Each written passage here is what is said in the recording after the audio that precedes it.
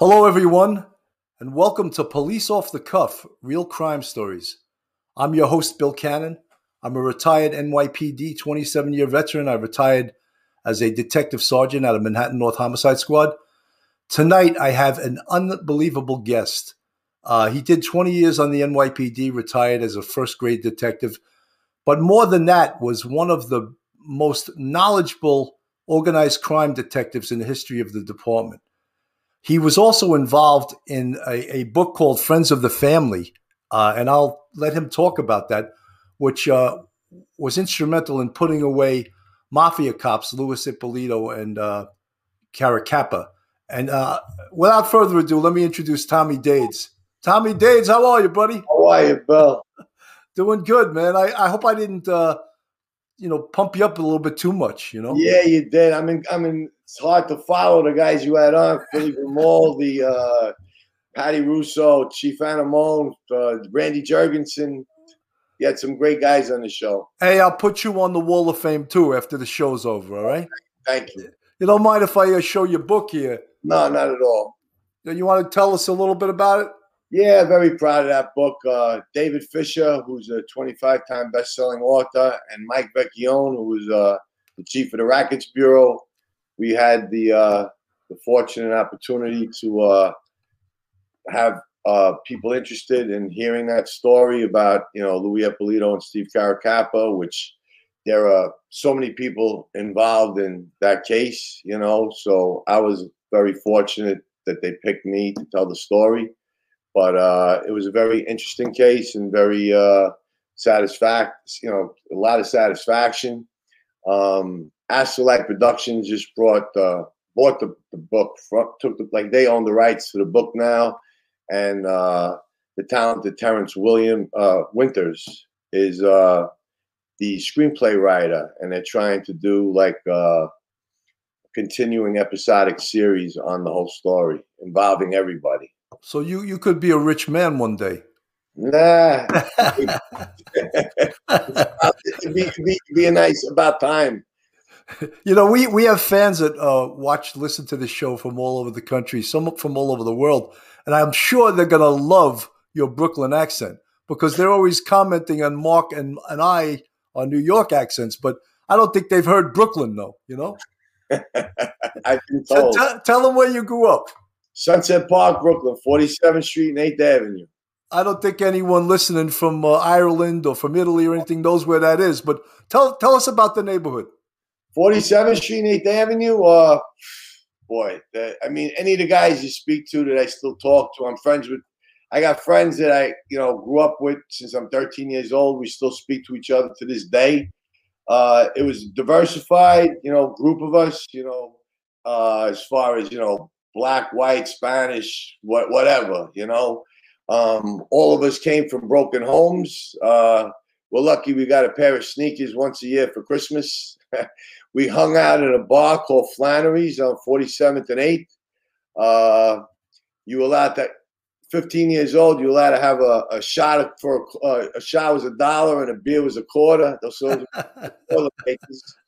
And on a Sunday, if you try to use the payphone, there were 3 bookmakers there that would cut your hands off. So but I had great times there.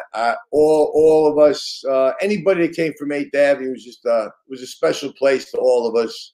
And I had a great time there, and I'm glad I grew up there. So out of that neighborhood, you either became a mobster, a cop, or a fireman, right? Well, a lot of guys went in the Marine Corps. There are a lot of guys that became cops. That avenue, it wasn't so much like the traditional organized crime. There was some bars on that avenue that I would put up against any organized crime plays. Walking into some of those bars was like walking into a Westies bar in Hell's Kitchen. And if you didn't know anybody, you had a problem. But a lot of guys became civil servants, firemen, cops, but a lot of guys went in the Marine Corps. A lot of us did good. I got a friend of mine that he was a CO for 20 years. He did 20-something years in the military. He was deployed to Iraq 3 times. He's one of my dearest friends, Eddie Pickett. And we had some great times up there. And the bar you used to hang out was owned by who? Was owned by Mr. Flannery. Oh, I thought you said Sammy the Bull owned the bar. Oh, that was Tally's bar. When we got a little older, we drifted off to 18th Avenue, 62nd Street, and that was Tally's bar. And would you buy a drink from this man? Oh yeah, 100%. I mean, people think I'm crazy, maybe for saying it, but me and Sammy know each other a very long time, and we have some great conversations. And I know him since I'm a kid. I know him in every aspect of his life, and he knows me in every aspect of mine. At the end of the day, we're just two guys that are talking on the phone either about boxing or politics. Now, tell us a little bit about your police career. Where'd you start out? After I got out of the academy, I got sent to NSU 10, 7-0, 6-0, 6-2, 6-1. And then from there, I went to the 1st Precinct for a while. I did a stint as an undercover in Brooklyn South Narcotics, and then got transferred to Manhattan South Narcotics, where I worked for the Honorable Chief William Ali. I liked Ali. Ali was a good man. He was a lieutenant then, and a great man, and I had a great time in narcotics. I did another 3.5 years there. Then I got transferred to the Bureau in Brooklyn, and I didn't know anything about what squad. Just send me back to a precinct closer to home. So I did time in the 6-6 squad, the 6-9 squad, and the majority of it in the 6-8 squad, totaling 8 years in the Bureau. And then I got transferred to the intelligence division, and I didn't ask to. I just got transferred there. And I got transferred into an organized crime unit where it was me, a lieutenant, a sergeant, and 3 detectives. And we worked in conjunction. We were deputized numerous times with the FBI, the DEA, and between the Brooklyn DA's office, the Eastern District of New York, the federal courthouse. We had an amazing time, and it was just a group of guys that didn't care what agency they worked for, just hardworking guys looking to work and have a good time and solve cases. Let's talk a little bit about, and I want to show the audience, because some of these great mob stories of your knowledge of organized crime. In 1991, I think, to 1993, there was something that was referred to as the war. Tell us a little bit about that. Colombo War. It was the second Colombo War, in that family. And that whole war basically was over. Carmine Persico was the boss of the Colombo crime family. And the Honorable Rudy Giuliani, as the head of the Southern District, used the RICO law for the first time and put him and a lot of the bosses of the other families, underbosses, the whole administration is away of everybody in the family. There's Carmine right now. He just recently passed away. And he left the reins in jail to Vic Arena to run the family as the acting boss until his son, Alley Boy, got out. And as Alley Boy was getting close to getting out on I believe it was a 8-year heroin charge. I'm not 100% sure, but I'm pretty sure that's what it was. 4 guys were sitting on Vic's house, and instead of, he never reneged on giving the family back. They just felt it would be easier to get rid of him. And he caught the move. He drove home, and, the war started. But, he was basically in that life, he was basically protecting himself and wasn't looking to hold nothing back. So now there was the Persico faction and the Arena faction. And they, people. And it were the Arenas from Queens? The Arenas were from Long Island. Long Island, okay. I happen to know some of his sons who, one of them was a civilian, sweetheart of a guy. Whatever life that their father chose, but he didn't start the war. The Persico side did. And then you ended up with over 2 years of, I think, 13 homicides, several people wounded, some innocent people. Somebody in the Genovese family actually got killed that wasn't supposed to be somewhere, so that's why they let it go. There were innocent bystanders killed. This kid, Matteo Speranza, 17 years old. Very sad story. Worked in Juana Bagels, and they executed this poor kid and his family. God, I don't know how they lived through that. I don't know what happened to them. I don't know how they've ever been the same. I actually, my team was actually the one that took the door down to arrest one of the shooters. It was a father and son team that actually killed him.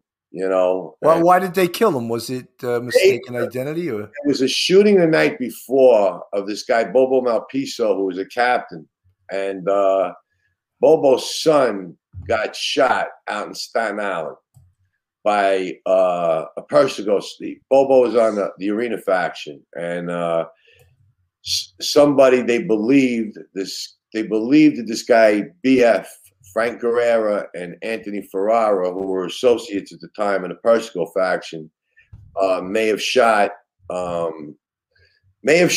they were just looking to get anybody that was around that morning in retaliation on the Persico side. And a father and son team got dispatched to a bagel store that Ferrara and Guerrera owned. This kid, Matteo Speranza, I believe, was 17 years old at the time, just working the counter. Guy walked in. He ends up getting a can of whatever he put on the counter. He leaves it there. He never took a collar, so we didn't have his fingerprints. And he just shoots him, and kills a kid. We were working a day tour early in the morning. And eventually, I mean, we come up with a lot of other things, you know, to lock him up. But that fingerprint on that can of soda was his, you know, sealed his fate. And the father and son both ended up cooperating with the government. Wow. And then they brought in this kid, Johnny Papa, right? Johnny Papa wanted to emulate his father. His father was Gerard Papa. His father and Sammy and Jimmy Emma and a bunch of other guys ran in a gang back in the 60s and 70s called the Rampers. And it was a pretty rough gang, and a lot of them strayed off into organized crime from that gang, you know. And Sammy ended up becoming the boss of that gang, but Jerry was the boss first. John, that means that before dishonor in Italian, that was taken the next day that we locked him up, and he was in the federal courthouse. He was a homicidal maniac, and Jerry, his father, and his father ended up getting killed in 1980 in Villa 66, which Vincent the Chin Gigante actually ordered, and because he was out of control, and he was a made guy in the Genovese family. John wanted to emulate his father. He wanted to be a made man in the worst way, and he ended up, he was a big drug dealer, and he would kill you in a blink of an eye. And he answered to a crew that was run by a guy named Big Anthony Russo, who was a street boss and a very tough guy on 13th Avenue. And he was aligned with Ali Boy Persico. That's Anthony. And he looks like a scary guy, Anthony. Very scary guy. Very scary guy. But the heart of a lion, you know. John Papa answered to him, and I had gotten word from two very reliable informants that he was sitting on my house, because everywhere he would go, me and this FBI agent, Matt Tormey, would pop up. We were working a case on him.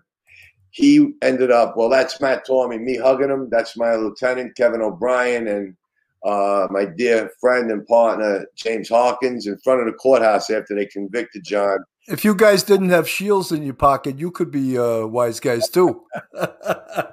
Matt was an amazing agent, and we had a great time. It was a great case that we worked.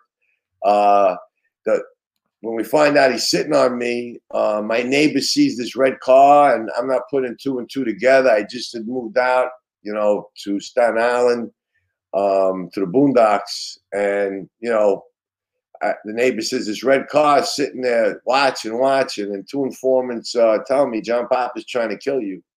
And at the same time, I'm getting Christmas cards from MDC in Brooklyn with someone pointing a machine gun at my then wife, me, and my 2 children. That couldn't make you feel too good, right? It was like, a little too personal when it involved my kids. Me, separate story, involving my 2 children. It's you're crossing a line and a boundary. And I always tried to be respectful to the families of the people that we arrested, and there were certain things I was taught by some veteran cops and veteran agents not to do, out of respect for the families. And it went a long way. But John, I find out later on, they tell me that he's looking to kill me. His mindset at the time, what he tells them, is that if he kills me, the case that we have on him will go away. They also tell me he's looking to kill Sammy Gravano. Right. So Sammy was out in Arizona at the time, and I call Sammy, and I call the 2 agents that locked Sammy up. That we all still speak, the 4 of us. Matty Jacorko and Frank Spiro, 2 old timers that they don't make them like that anymore, and told them John's looking to kill you and me. And Sammy writes me a letter. At least I'm in good company on the same hit list, So me and Matt, we indict him on 4 murders. We knew about 5, and we suspected him in quite a few more. And he ends up killing. And he was with Anthony Russo, BF, Frank Guerrera, Eric Curcio, John Sparacino. Now, Eric Curcio and John Sparacino, John Papa killed them both on a hit to kill Joey Scopo, who was the underboss of, that's Greg Scarpa. That's Greg Scarpa. Greg, okay. Yeah, Greg was a very strong force on the Persico faction. Joey Scopo was the underboss on the Arena faction, and very close to John Gotti. And they figured if they killed him, they'd really cut a big power source. Uh-huh. And John Pop is the one that I believe actually put the fatal bullets into him at 18 years old. Wow. And when me and Matt finally get the indictments on him, now that we know he's looking to kill me, we don't want him to know he's looking for us. So we're not going to his house. We're staying away. We're just trying to get some kind of a lead on where he's going to be. And we find out he's going to be in the bridal party of a guy who John Sparacino's brother. The guy he killed, but the brother don't know it. So they're going to St. Anne's Church in Staten Island to a bridal rehearsal. And me and Matt find out, I forget how Matt did it, but it was very ingenious how we found out where, when, and who was going to be in it. And we're sitting in just an unmarked, SUV, whatever, nothing that you would suspect. Everybody's in there. Maybe another 10 more minutes, we're going to leave. And then all of a sudden, Papa's car, SUV pulls up. Him and his girlfriend get out of the car, and his girlfriend's behind him. He's walking in front of her. And I told Matt, let him just get on the stairs. So we got him on the stairs. And we both jump out of the car, and we both got our guns out, and I yelled my name to him so he knows it's me, not just please don't move. It's Tommy Dage, John, don't move, And he looks at me, and he bends down on one knee, and he just goes, yeah, right. And he's pulling out a gun, seemed like it was forever. It was a 9mm Taurus with 15 in the clip, 1 in the chamber, safety off. And he swings and I yell to Matt, gun. And he swings the door of the church open. And I got my gun, I'm maybe 7 feet behind him. And I got my gun at his head. And when I see the doors open, at 7 pounds of pressure, I was at about 3.5. Yeah. And I don't shoot. We run into the church after him. I hear the gun. I don't see it. I hear it hit the tile floor in the church down the aisle, and I heard it go right. And I yell to Matt, loose gun right at the pews.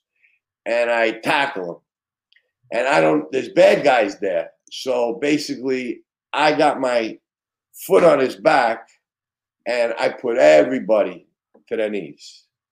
And cuff him up, and drag him out of there. Other agents and teams come, Matt stays behind, and that all want to know who the crazy detective was. We want his badge number. Matt told him the crazy detective just locked up the guy that killed your brother. That's unbelievable, right? They came to the trial. The mother and brother came to the trial every day. He ended up getting 2 life sentences plus 65 years. And Anthony Russo, in 2011, he ended up cooperating with the government. And me and Matt had actually arrested him, and he did some time on our arrest, and then he got arrested again. And this was involved in the Joey Scopo murder. Wow. And Tommy, let me just shout out to some of our live chatters here. 12-Step Woman, thank you so much for the $4.99 super chat. Blondie, Melody McAtee, MC's Audio, Robbie Taylor, Cat in the Hat, Elise D, Billy Ryan, Investigative Group, Blondie 1025, Laura Rudolph. Who else we got here? Of course, the Pranzos, the great Lieutenant Pranzo from the Harlem Raiders from back in the day. He also had a hit put on him by the Colombo crime family. They never got him though, right? He's still out there. Hoppy, Christopher Strom. Good to see you, buddy. Tell him I said hello. Tommy says hello to you. Kathy Pulliam, Janine Goodwin. Who else we got here? Deb Hart, Glenda Pospisil. Bugsy Cruiser, thank you for the $2 super chat. Brandon Shelton. Joe Reek, Inspector Joe Reek. Joan Guerrero. Bob Geis, retired detective Bob Geis, great detective. Well, that's about it. I hope I didn't miss anybody. Tommy, go back to what you do best. Tell these stories. They're great. So Anthony Russo, he cooperated finally. He did like 19 years in prison total. And Anthony was a force to be reckoned with. We hated each other on the street. But after he cooperated, we put our differences aside and we ended up becoming good friends. Is he out now? Oh, yeah, he's out. He's out working hard. he's a good earner, right?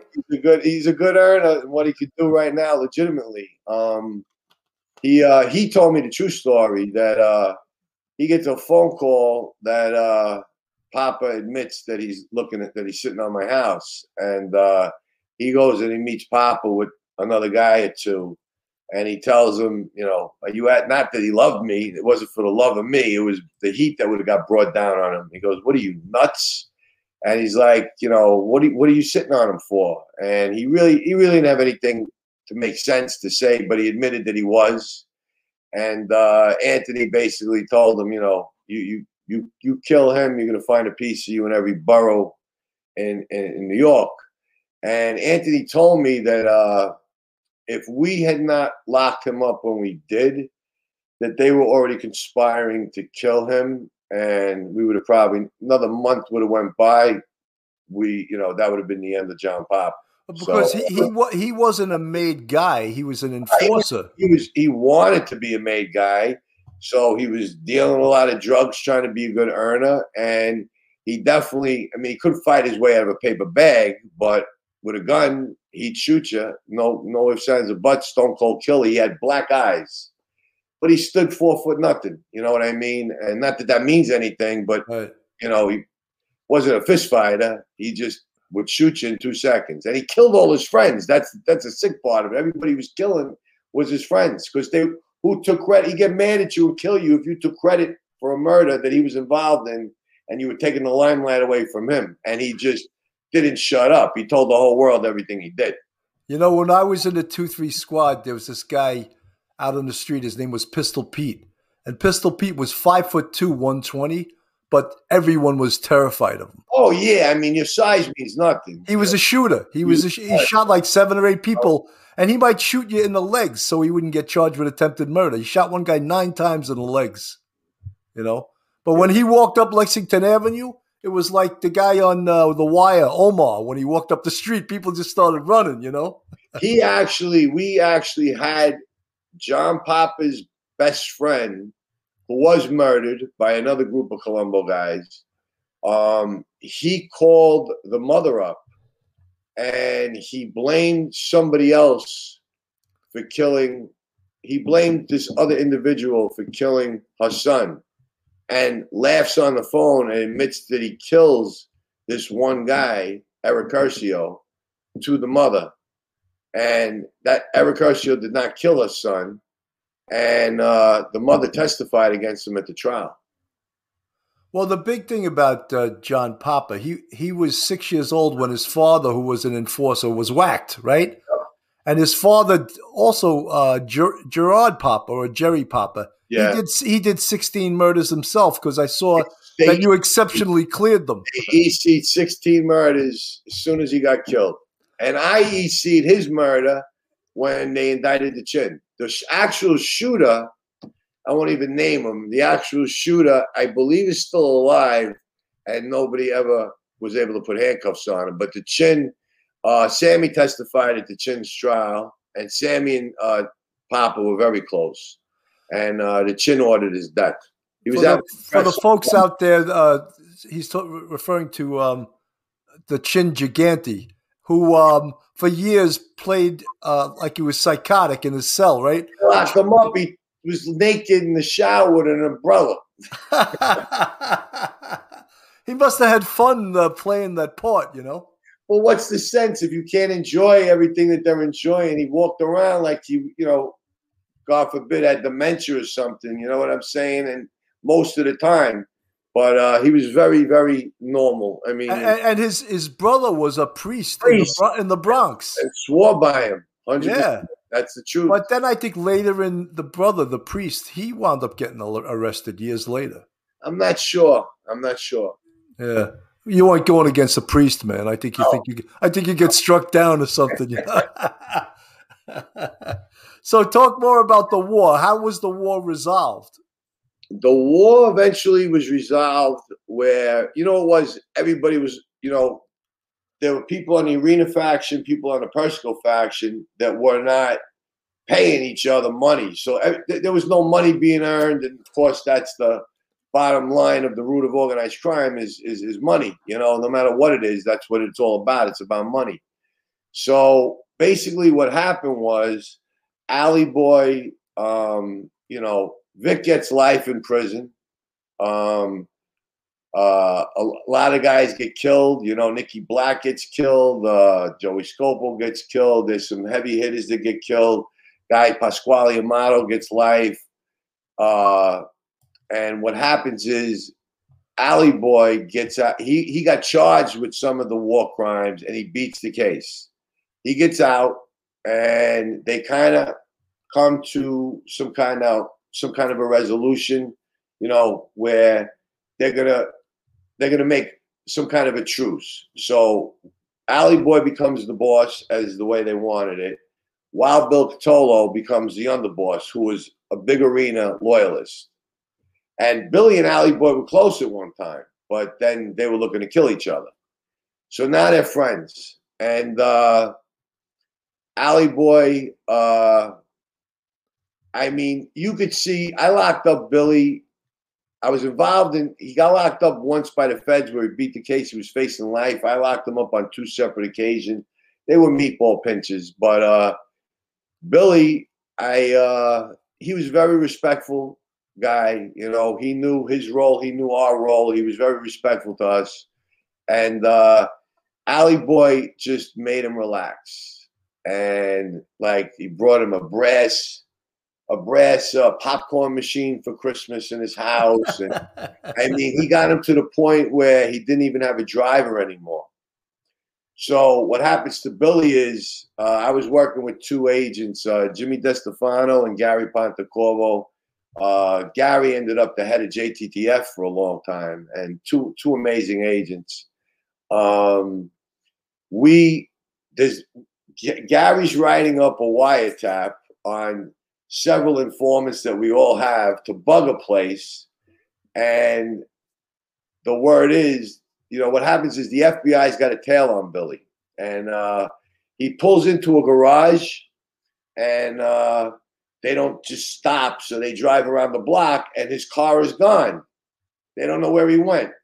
So there's guys waiting for him at the club, where he had the club on 63rd and 11th. And then there's a bunch of other guys waiting to get manicures and haircuts at Bruno's, which we were looking to bug. And Gary's sitting on a beach drawing up the affidavits to try to bug this place. And what happens is now the car comes back. They end up dropping Billy off on 92nd Street and Shore Road. And what had happened, Anthony Russo told me, Billy had met, Ali was going to go do about 18 months on a gun charge from a boat in Florida. And Billy, joking around, says, well, I'll be the boss. As soon as he walked away, he basically said, he's gone. He's dead. And 2 days later, they make it like he's meeting Alley Boy on 17th Avenue and like 76th Street at this guy Dino Saraceno's house. And Dino Saraceno is one of the guys involved in the Ralph Doles murder. And Ralph Doles, it was an NYPD cop. Yeah, he was a housing cop. Tell us why that happened. Why that happened? Because he married a girl named Kim Cano, who was married at one time to a guy named Joe Waverly. Joe Waverly is a heavy Colombo guy, very capable, has done a lot of homicides, been shot a couple of times. And he married her and had a baby with her. And it was basically a racial thing because Ralph Doles was Mexican. And he felt it was disrespectful to him that his ex-wife was having a baby with this individual. And they executed this poor guy after doing a 4 to 12. And they got away. They beat the murder case. They actually beat that murder case in federal court. You know? And they didn't make an arrest for years either, right? No, it was a long time coming. I mean, Tony Angotti and Dougie Hopkins and, you know, everybody and their mother worked on that case real hard. But it's a whole long story on how they lead up to grabbing the guys that actually did it. But Dino Saraceno was part of it. And Dino and Tommy Gioli was in front of Dino's house. And Billy thinks Alley Boy's downstairs to have a meeting. As soon as he walks down the stairs, Dino Calabro's down there, who's another Colombo captain, or maybe he was a soldier at the time, and Killing Billy gave him the bump up. Billy, from what I understand, just sees him, lifts up his arm, they shoot him, they kill him, and they bury him in Farmingdale, Long Island. Without a body, we attacked that case, and we indict Jackie DeRoss, who took over Billy's position as underboss, and Ali Boy Persico, and they got convicted in the Eastern District, denied by the Second Circuit. And, you know, the federal government did a great job prosecuting them. They got life in prison, and we didn't have a body at the time. Body was eventually recovered in Farmingdale, Long Island, in a shallow grave. And we had gotten his dental records back then. He had beautiful veneer teeth, Billy. And we went to I think his dentist was on Park Avenue, and we got his dental records, and that's what they matched it to identify him. Wow. The killing of Ralph Doles, I mean, that goes against all mob rules, doesn't it? To kill a cop? 150% on the way he did it, it goes against all rules. You know, there's circumstances, there's other circumstances where if you're, you know, it's something for people to think about, even guys who are on the job today. And I never forgot what Sammy told me. You know, 30-something years ago, Sammy told me, don't be so lax when you're pulling over a wise guy, because most guys feel that just what you said. And he goes, you don't know what they just did. You don't know what's in the back of their trunk. And I have circumstances where guys just did homicides, got pulled over by a radio car in a different division of where it happened, and don't find out till right after, and the car's gone. Right. So basically, Sammy always said, just be careful, you know, be on guard, you know, as far as that, because when they killed Paul Castellano, that was a do or die mission. And if the FBI was there, if the NYPD was there, you know, those two guys, Bellotti and Castellano, were going, because the biggest question I had in my head was, how didn't they know any of all these guys weren't being sat on by someone? They didn't know. Right, right. If anybody jumped out to try to intervene in this, it was either they were going to die or the cops were going to die.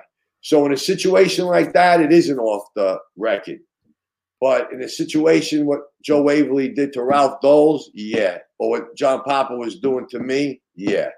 That's something that you don't do. You know, like what you were talking about, you learned day one as a cop that there's no such thing as a routine car stop.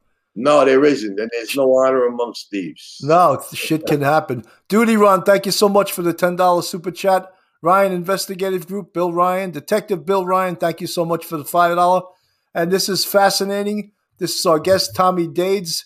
He retired as a first grade detective, out of the 6/8, no, out of Intel. Intel.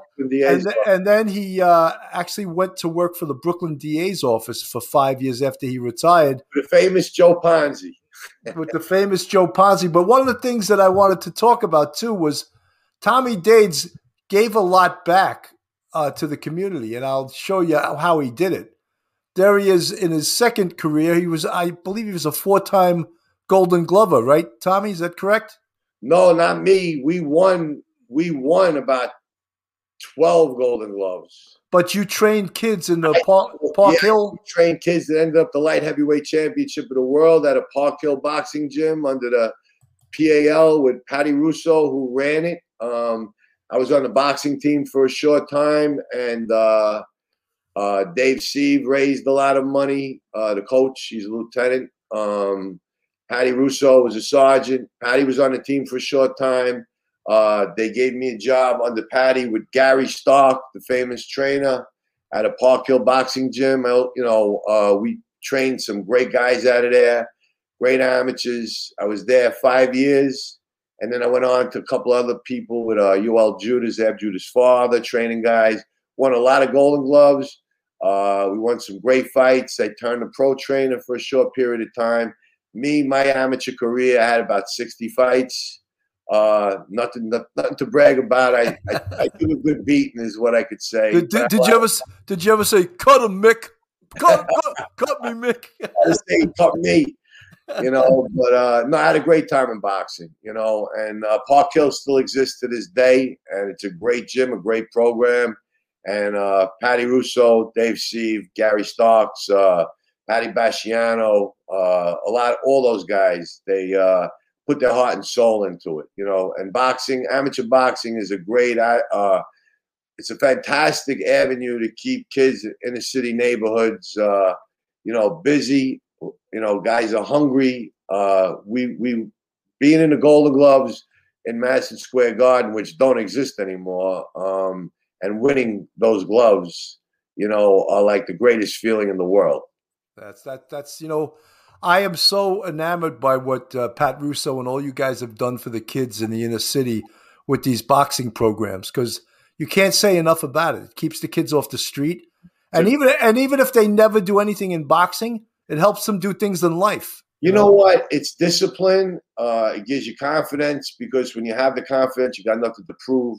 When you're out in the street, it's healthy, keeps you away from bad habits. And it also showed, what it did? I still speak to a lot of these kids today, and I love them to death.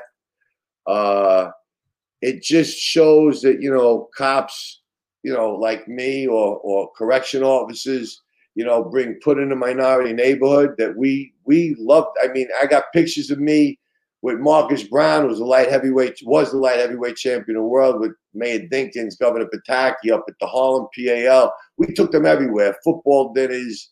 My friend Eric Stangerby, who was a DA agent, his wife Allison runs the New York Giants, was always kind enough to give us tickets for all the kids from Park Hill to come down to these dinners. So we got so much gratification out of just seeing the smile on their faces, and especially when you're training a kid and he's winning these fights, and he wins his Golden Glove, it's the best feeling in the world. And that's a boxing glove you're wearing around your neck, yes, there, right? It's a Golden Glove that was given to me by Gary Starks, Christmas of 2006. And it's a replica of the real Daily News Golden Gloves that you win. And I'll treasure this forever. That's fantastic. You want to play a little a game of mob vernacular? Let's go. Could we stump? All right, I'm gonna do the first one. If anyone from our live chat wants to run some mob vernacular by Tommy, we'll try to stump him. All right, what does it mean to get straightened out? It means to become a made member from an associate to a member, an official member of an organized crime family. That was an easy one for you, man. That was like a 10-point question. All right, how about a cuisine? Back when I grew up in the 80s, you every 2 feet you walked on 86th Street, you bumped over one. So, it's just somebody that back then that I don't know, washed his car every Friday and Saturday, had slicked back hair, Kiana dress pants, seamless dress pants, Kiana shirts, patent leather shoes, and Saturday Night Fever. There you go. I used to have 3 detectives that worked for me in the homicide squad. And they were all Italian. And when they went out in the car, I used to call them the cuisine auto because they were always looking to go to a different restaurant every night. So we named them the cuisine auto. I don't think they really appreciated it, but that's what we called them, Spinning sparkling ball on the rearview mirror. How about guma? What's a guma? It's somebody who, if you're married and, that doesn't necessarily have to go for a gangster either, but having somebody that's almost up to par with your wife that you'd see on a Friday night and Saturday night is reserved for your wife. Well, it's like in Goodfellas. What did they say? Saturday night was date night with the guma. Was that right? Friday night, I forget which night was the better night. I think Saturday the wife got. I think Friday night the guma. Friday night was the guma. How about we always hear omerta? That is the code of silence. That you don't talk. You keep everything to yourself, and that's part of the rules of La Cosa Nostra. But yet, everybody talks. Depends how high the price is, right? Not everybody did, and some people who did, and if you really hear why, listen, it's against the rules, period, but like cab drivers ain't the same. Ball players ain't the same. The whole world has changed. Traditional organized crime ain't the same. How about the books? The books is when they opened them in 1957. They were closed until 1957. They opened up and started making guys again. If the books are closed, you can't get straightened out. I love mob lingo, And the other one. He's a friend of mine. No, he's a friend of ours. Well, if you introduce somebody and say he's a friend of mine, that means you're an associate. If he's a friend of ours, that means he's a made guy. And you really need a third party to introduce. If there's 3 guys and one guy is two made guys know each other, and a third guy walks over and he only knows one of them, and the other guy knows they're both made. The other guy's got to introduce that guy to the third guy and say he's a Miga Nostra. He's with us. Okay. He's a made guy. You got to be introduced by another made guy in order to acknowledge that. You can't just walk over to say to somebody, I'm a friend of yours. I'm a friend of ours. Right, exactly. And how about the unwritten rules, like a soldier would never disrespect a captain, right? He can. It's happened. Anthony Russo's done it. Sammy's done it. It's happened, and depending the circumstances, and then depending on the insult and what it was really all about, it was never an insult for cause for death. Just like where Anthony's captain would tell him, you're out of your mind. Like, what's the matter with you? You're crazy. Right. Or Sammy at a certain point, he had some things on his mind and he couldn't hold them back. I know some of those stories, but as far as like doing anything to a captain or anything like that, that could be cause for a very unfortunate future. The other thing is a lot of people that aren't in the law enforcement business are somewhat horrified when they see how the federal government will flip someone, say like Sammy the Bull, who has, I don't know how many murders under his belt, over 20, right? 19. 19. And they cut a deal, and he actually goes free, but he's like an invaluable witness. You know something, you start, the only thing I don't agree with, that's just my opinion. If you've killed a cop or an agent, I don't care what you have to give up on the table. I'm not going to, badmouth anybody, but, I've seen people get cooperation deals who've killed law enforcement officers. To me, that's like, just a boundary you don't go with. Right. But you realize in law enforcement how important cooperating witnesses are. I mean, the damage that Sammy did, the education to this day that he gives to people on things. Yeah, he killed 19 people, but he killed 19 people that knew. In Sammy's world, he was in the military. He got an honorable discharge. He was a street guy his whole life. He goes into that life. He believes that life so much, it's like he's in the Marine Corps, or you know what I mean? So when he's killing somebody, those people that he's killing, they all know the consequences of breaking a rule or the possibilities, because they've all killed people themselves. The value that Sammy brought to U.S. government, I mean, for what I believe is he's responsible for putting away 38 high-level members of organized crime, who probably killed, times that by even 5. How many people did they kill? You know what I mean? Right. So cooperating witnesses, without them nowadays, it's very hard. Not that you just take their word for it. You want to corroborate their information, but they're very informants, just like informants. I mean, how many times I've had guys that didn't testify that have committed, minor bullshit things, and you got a friend in the DA's office. Look, this guy's working with us. He's giving us this. He's giving us that. And if there was nobody that got hurt, you wipe it clean. You give the guy a pass. This is at a completely different level. There's WITSEC units set up. The U.S. Marshals are involved in this. And me personally, working with the government, I totally agree with it. Is the Italian mafia now in New York City as powerful as they once were? A reservation in a restaurant. Is that right? That's my opinion. It seems like I'm sorry. It seems like the Russians are much more powerful now. You know what? You don't really hear about a lot of, listen, technology today, and I'm sure everybody knows that cameras are everywhere. You're not going to be able to kill somebody and do things like you used to. I mean, the homicide rate with organized crime, I mean, back in the days, in the 80s and 90s, even the early 2000s, I mean, you hear the stories. You think you were in a good neighborhood of Bensonhurst, of Bay Ridge. It was a war zone. You just didn't know about it. It wasn't always out there. They were killing guys in places, and you'd never find the body. You know what I mean? The bird sanctuary that Tommy Karate had in Staten Island, they heard him say, "I'm Samsoniting people." He was cutting the bodies up, wrapping them in plastic, walking out of the buildings with Samsonite suitcases, bury him. One of the guys that cooperated tells a story that was with Tommy Karate. They're walking into the bird sanctuary with a body in the Samsonite, and 2 other guys from another family are walking out. You know what I mean? It was crazy.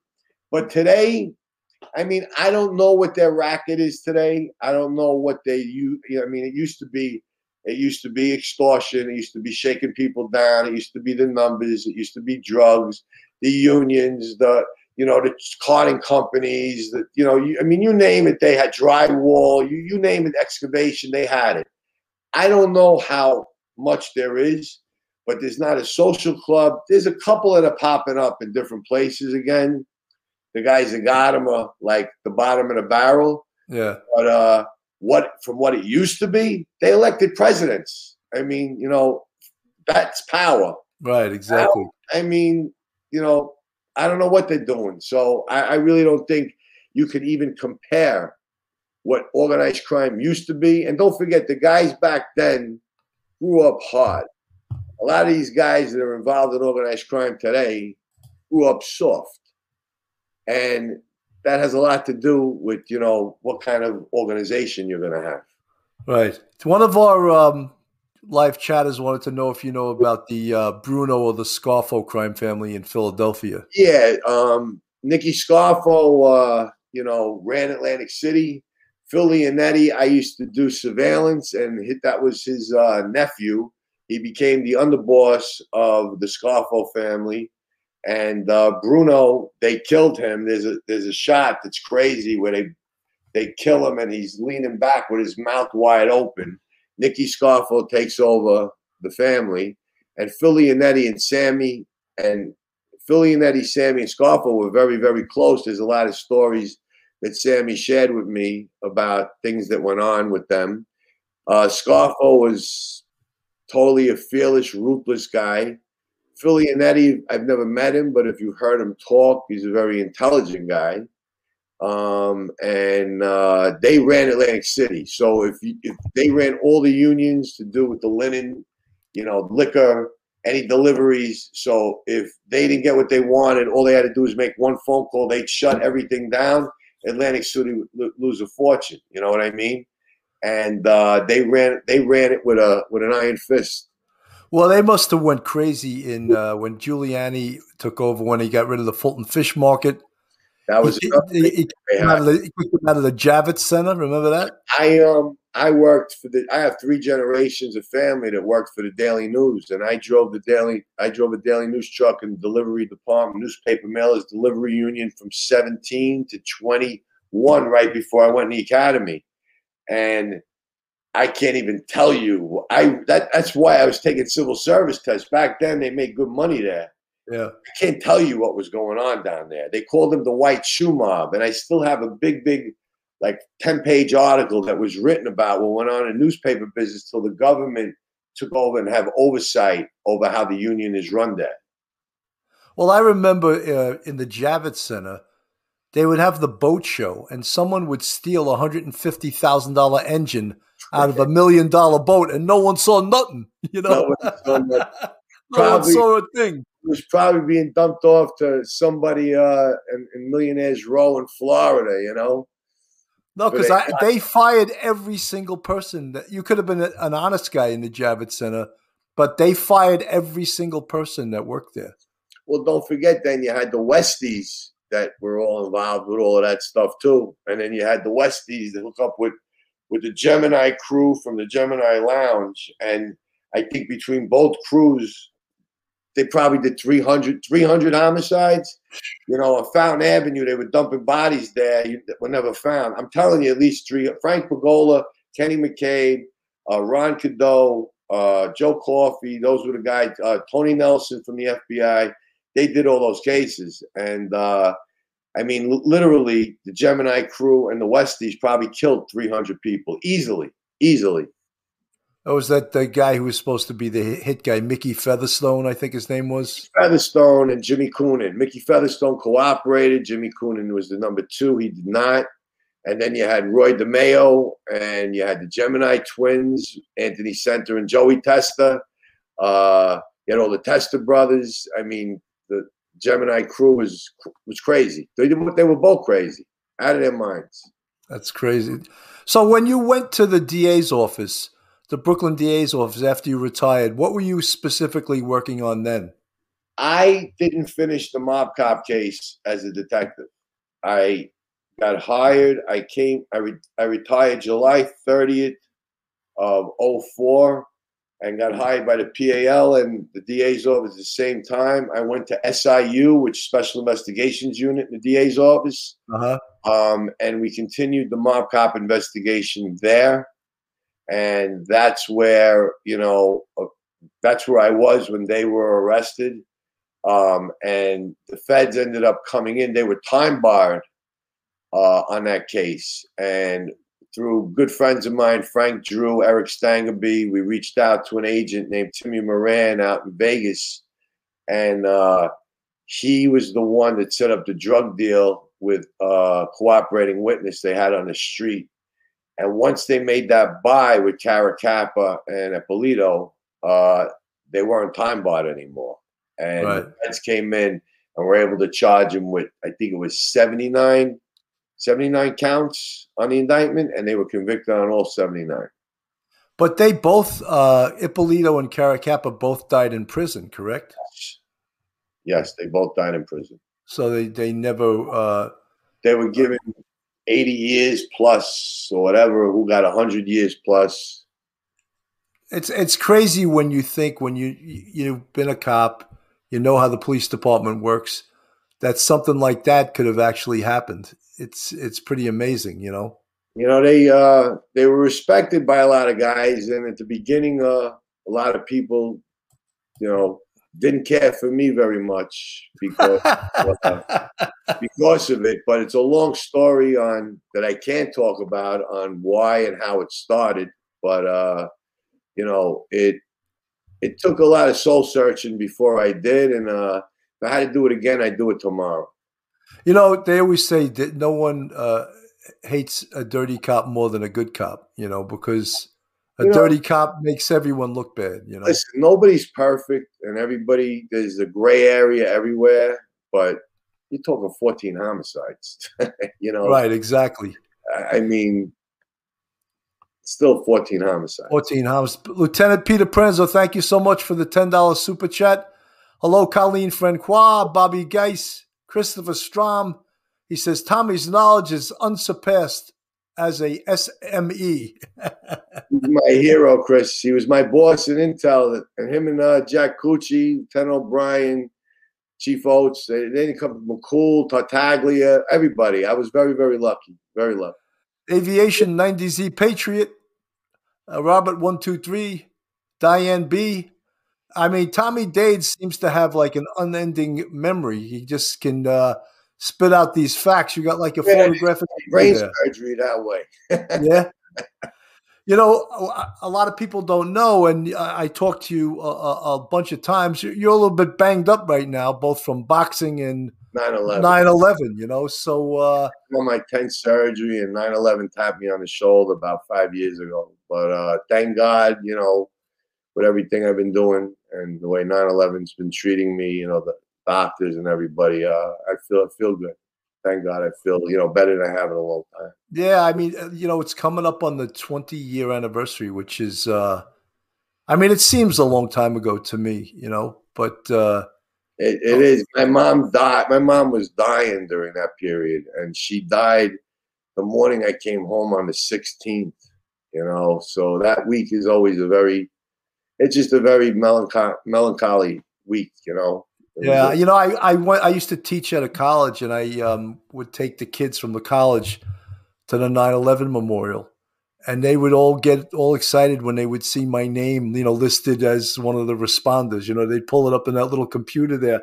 Yes. And it's a very tough, if you were a responder, it's a very tough place to visit. It really is, you know. It is. It's that was such a sad time. It really was. And I think, you know, that, and then what we just all went through this last year, you know, you never thought the world would be any different with the barriers up and everything after 9/11. So many things changed. And now, you know, with this Corona stuff and the people that died and people got sick and the masks and everything else, it's like, I don't know. It's like I don't really relate to this world the way it is today, you know. Yeah, you know, I was just talking about that. It's March. It's been a year. It's been a year that we've sort of been locked down with this, you know. I was at the spine center, Columbia University, and the guy's got a mask on, the doctor, and he's checking my spine, and I need surgery that I can't have, and he's wiping his equipment off, and he wouldn't shake my hand, and I'm like, what's going on here? It's just as it started. It's just as people started walking around with masks on, you know? Yeah. Pat Russo, thank you so much. New York City Cops and Kids Boxing. Pat is the best. For the $4.99 super chat. He's a gem. The heroes like you guys, and not just being cop heroes, but heroes to the community. Sometimes people that are on the other side that don't like cops, they get jealous that cops are giving back. When you show the selflessness. Me, Patty, and Gary Stark together. You know, I have a picture of it, and I still have the award. We won the Black Achievement Award from Molinari for our work in Park Hill, and I thank Patty so much for giving me that opportunity to run that gym for as long as the PAL had it. But Patty's a very humble guy, and people have no clue of the generosity and the time and effort that he puts into running. There's 3 gyms left: the Berry Homes, Park Hill, and Flatbush Gardens, and all amazing gyms, all amazing coaches, and all amazing fighters. And Patty and Dave Sieve are 2 guys that are very much responsible for that keeping going after the PAL disappeared. When we've had Patty on the show a bunch of times, and he's got a great sense of humor, but he's a very serious guy, and you're right. He's the most generous guy. I can't tell the whole story, but suffice it to say, he pulled a $5,000 check out of his wallet to hand in to contribute to something, and the person that he was handing it to said, "No, we don't want your money." He was there for me through a lot of hard times, and I'll never forget it. Yep, absolutely. So, what next? What next in the life of Tommy Dades? What next? Just trying to stay healthy. Just getting ready to move. I'm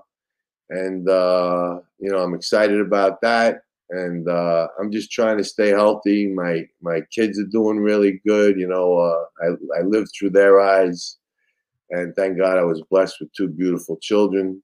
And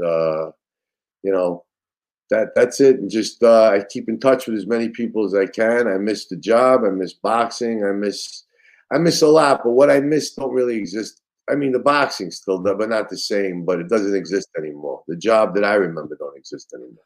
Tommy, Sean Gelfand said, "One of the best ever. Love you, Tommy." Tell him I love him. We just had dinner not long ago. What a boss he was. They didn't come no. Was his dad a chief? Elson Gelfand? Was that his father? I'm not even sure, because if he was, he never acted like it. Yeah. Sean is the best. Sean, and what a regular guy. What a regular guy. Dave Siev, he was a lieutenant, right? And he was involved in the boxing. Dave Siev was there were the two teams, and Dave was the team that I was on. Ricky Frazier and Tommy Cadot and a bunch of other guys, and we trained at a Starrett City Boxing Club, and had some great. We fought on national TV in the Tough Man contest. It was it's sad because it was late August. I think it was August 28th of 2001, and it was at Hammerstein Ballroom, and we fought. It was 13 fights. So it ended up 6-6, and there was a tiebreaker. And there were more fights in the stands than there were in the ring. The better fights were in the stands. I'm telling you, as I was fighting, I see guys fist fighting like over my head. And we had a great time, but it was like a week and a half before 9/11. And how the place was packed, the Hammerstein Ballroom. But it was on national TV. It was the real Tough Man contest. So FDNY fought the NYPD team, and we had a ball. And there was a mutual respect on both ends. I can't even tell you how much respect I have for the fire department, too. You never lost to a fireman, did you? Yes, I did. I fought them. I fought FDNY twice. I lost once. I won once. Oh, man. That's all right. You have to be in it to win it. You were in it, right? As long as you're in it. As long as you're in it and don't quit. That's what it's all right. There's honor in just being in it, right? You gotta have heart. That's all. Tommy, one more story that I loved, and I hope you don't mind telling it. Tell the story about going into the social club and talking to the wise guys about the hit they put on you. At around the same time that the thing happened with John Papa, getting Christmas cards in the mail. And they're erasing certain words, and it says there's a guy standing with a machine gun, and you got me and my then wife and my 2 children lined up getting machine gunned to death. Merry Christmas. And we just locked up a bunch of guys, 40 guys, and they were being housed at MDC in Brooklyn. And they were mailing it from MDC. And it kept getting these cards. So I mentioned it to Matt Tormey, and he brings in a guy from Major Case, this guy Jerry Donnelly, and they send the envelopes to Quantico. And this is the first time I've had any experience with DNA. You could ask me a million questions. I'm not a computer guy. I don't know nothing about any of that stuff. And the DNA, what they did was they swabbed everybody that we locked up, and one of the guys that we locked up licked the envelope, and it comes back to him. But before I find that out, because he ends up cooperating anyway, and me and him, we talk it out. We have no beef with each other. And I just said to myself, let me go up to Bath Avenue with a sergeant from OSID. And I said, let me see, if I could talk to somebody, man to man. So before I got out of the car, I let him see my gun and shield, putting it away, locking the doors, securing it. And I'm there on personal business. And he's leaning back on a bar stool. And he was a soldier at the time. He ended up being the acting boss of the Lucchese family for a while. But he was a soldier at the time, may have been a captain. And I said, listen, don't acknowledge me. I'm not asking you to acknowledge me. I said, I'm just asking you want to kill me, kill me. You want to threaten me, threaten me. And, I said, I'm just asking you to leave my wife and my kids out of this, my then wife and my kids out of this. And me and the sergeant are standing there, and he basically looks at me, and his answer wasn't very gracious. It wasn't what you wanted. What I wanted to hear. And I guess just me and the sergeant know what happened after that, So it was a life learning lesson for him for the future. Oh, that was good. That's a great story. I could see that could be a scene in a movie too. Oh, 100%. It was to this day, I laugh about it, That's a great story, man. Yeah. I mean, you have any last words? We've been at like an hour and 6 minutes here. Listen, I am honored that you picked me to be on the show. I'm honored for everybody that watched. I hope people enjoyed some of the stories. Half the guys you got on there I know and care very much about. And I wish everybody just to be safe, healthy, and be careful out there if you're still on a job. And just keep up the good work, And thank you so much for the police department, the DEA, the FBI, the Eastern District, the Brooklyn DA's office, for the PAL, for giving me so much to remember by and so much to be proud of, and never thought I'd accomplish an eighth of what I did in my lifetime. Well, Tommy, I'm so happy that you agreed to come on the show. You're a real great American hero. And one of the things that I always say all the time, you can almost ad nauseum, is that one of the greatest things I like about doing this show is the superstar cops I get to meet, and we've interviewed some of the greatest cops on this job. Mikey Heinrichs, Chief Louis Anamone, Peter Anamone, great Peter Pranzo. I always get a blank when I'm trying to think of Tommy Kennedy, a superstar from the 3-2. Some of these 3-0, I'm trying to think. Vic Holyfield from the 3-0. Great cops. These guys were like amazing cops, and it's almost like a Hall of Fame. If I wish I could have a Hall of Fame behind me. I'll put it on your wall because your wall's empty right now. It was something I want to sound like a cliche or sound stupid, but there was a thing on Blue Bloods once, and it stuck in my head. The show, I happened to like it, and the younger kid, not Danny, but the brother. I was on the set. Stevie Gardell was a sergeant on the movie set. I got a picture with Danny, but the younger brother. And he's talking to a girl, and she's talking about how being a cop isn't what it's, like it's a garbage job or whatever. And he reminded her that, he's been around, his family's been around all kinds of royalty and politicians and everything. And it's so funny how they just want to hear the stories that the cop has to tell. And the rest of everyone else's stories really don't stand up to anything, They pale, right. They pale compared to the stories. This law enforcement is a job. It's a calling. And when you retire, no matter what kind of job you get or how much money you make, it'll never replace the camaraderie and the feeling that you have. You had 77 precincts in New York, and besides the other places, OCCB and all of that. So there was always a place to walk into, where you felt you were at home, and if you needed help, you had somebody there to take you back. Absolutely. I remember the retiring Chief Luongo, Jimmy Luongo. Luongo, great guy. He said something one time that made just so much sense, and I immediately knew what he was talking about. It was a retirement party, and he looked around the room, and he looked at me, and he said, "Because not many people could walk into this room," and I knew exactly what he was talking about. That's the truth. Like I said, Joe Coffey, I told you, he retired, and his famous saying was, "Thank you to the front seat of the greatest show on earth." And that's absolutely, and that's been repeated now a million times. Yes, 100%. Bill, thank you so much. Tommy, you're the man. Just promise me you'll come back again, and it's a pleasure. It's therapy for me. bring Sammy the Bull with you. We'll talk. Sammy with me. He's probably watching. I sent him the link. That's right. So all you people out there, you police off the cuff fans, real crime stories, you just witnessed some of the greatest stories you'll ever hear with Tommy Dades. I want to thank Tommy Dades for coming on the show. Thank you so much, Tommy. Thank you so much. Everyone, good night from Police Off the Cuff After Hours.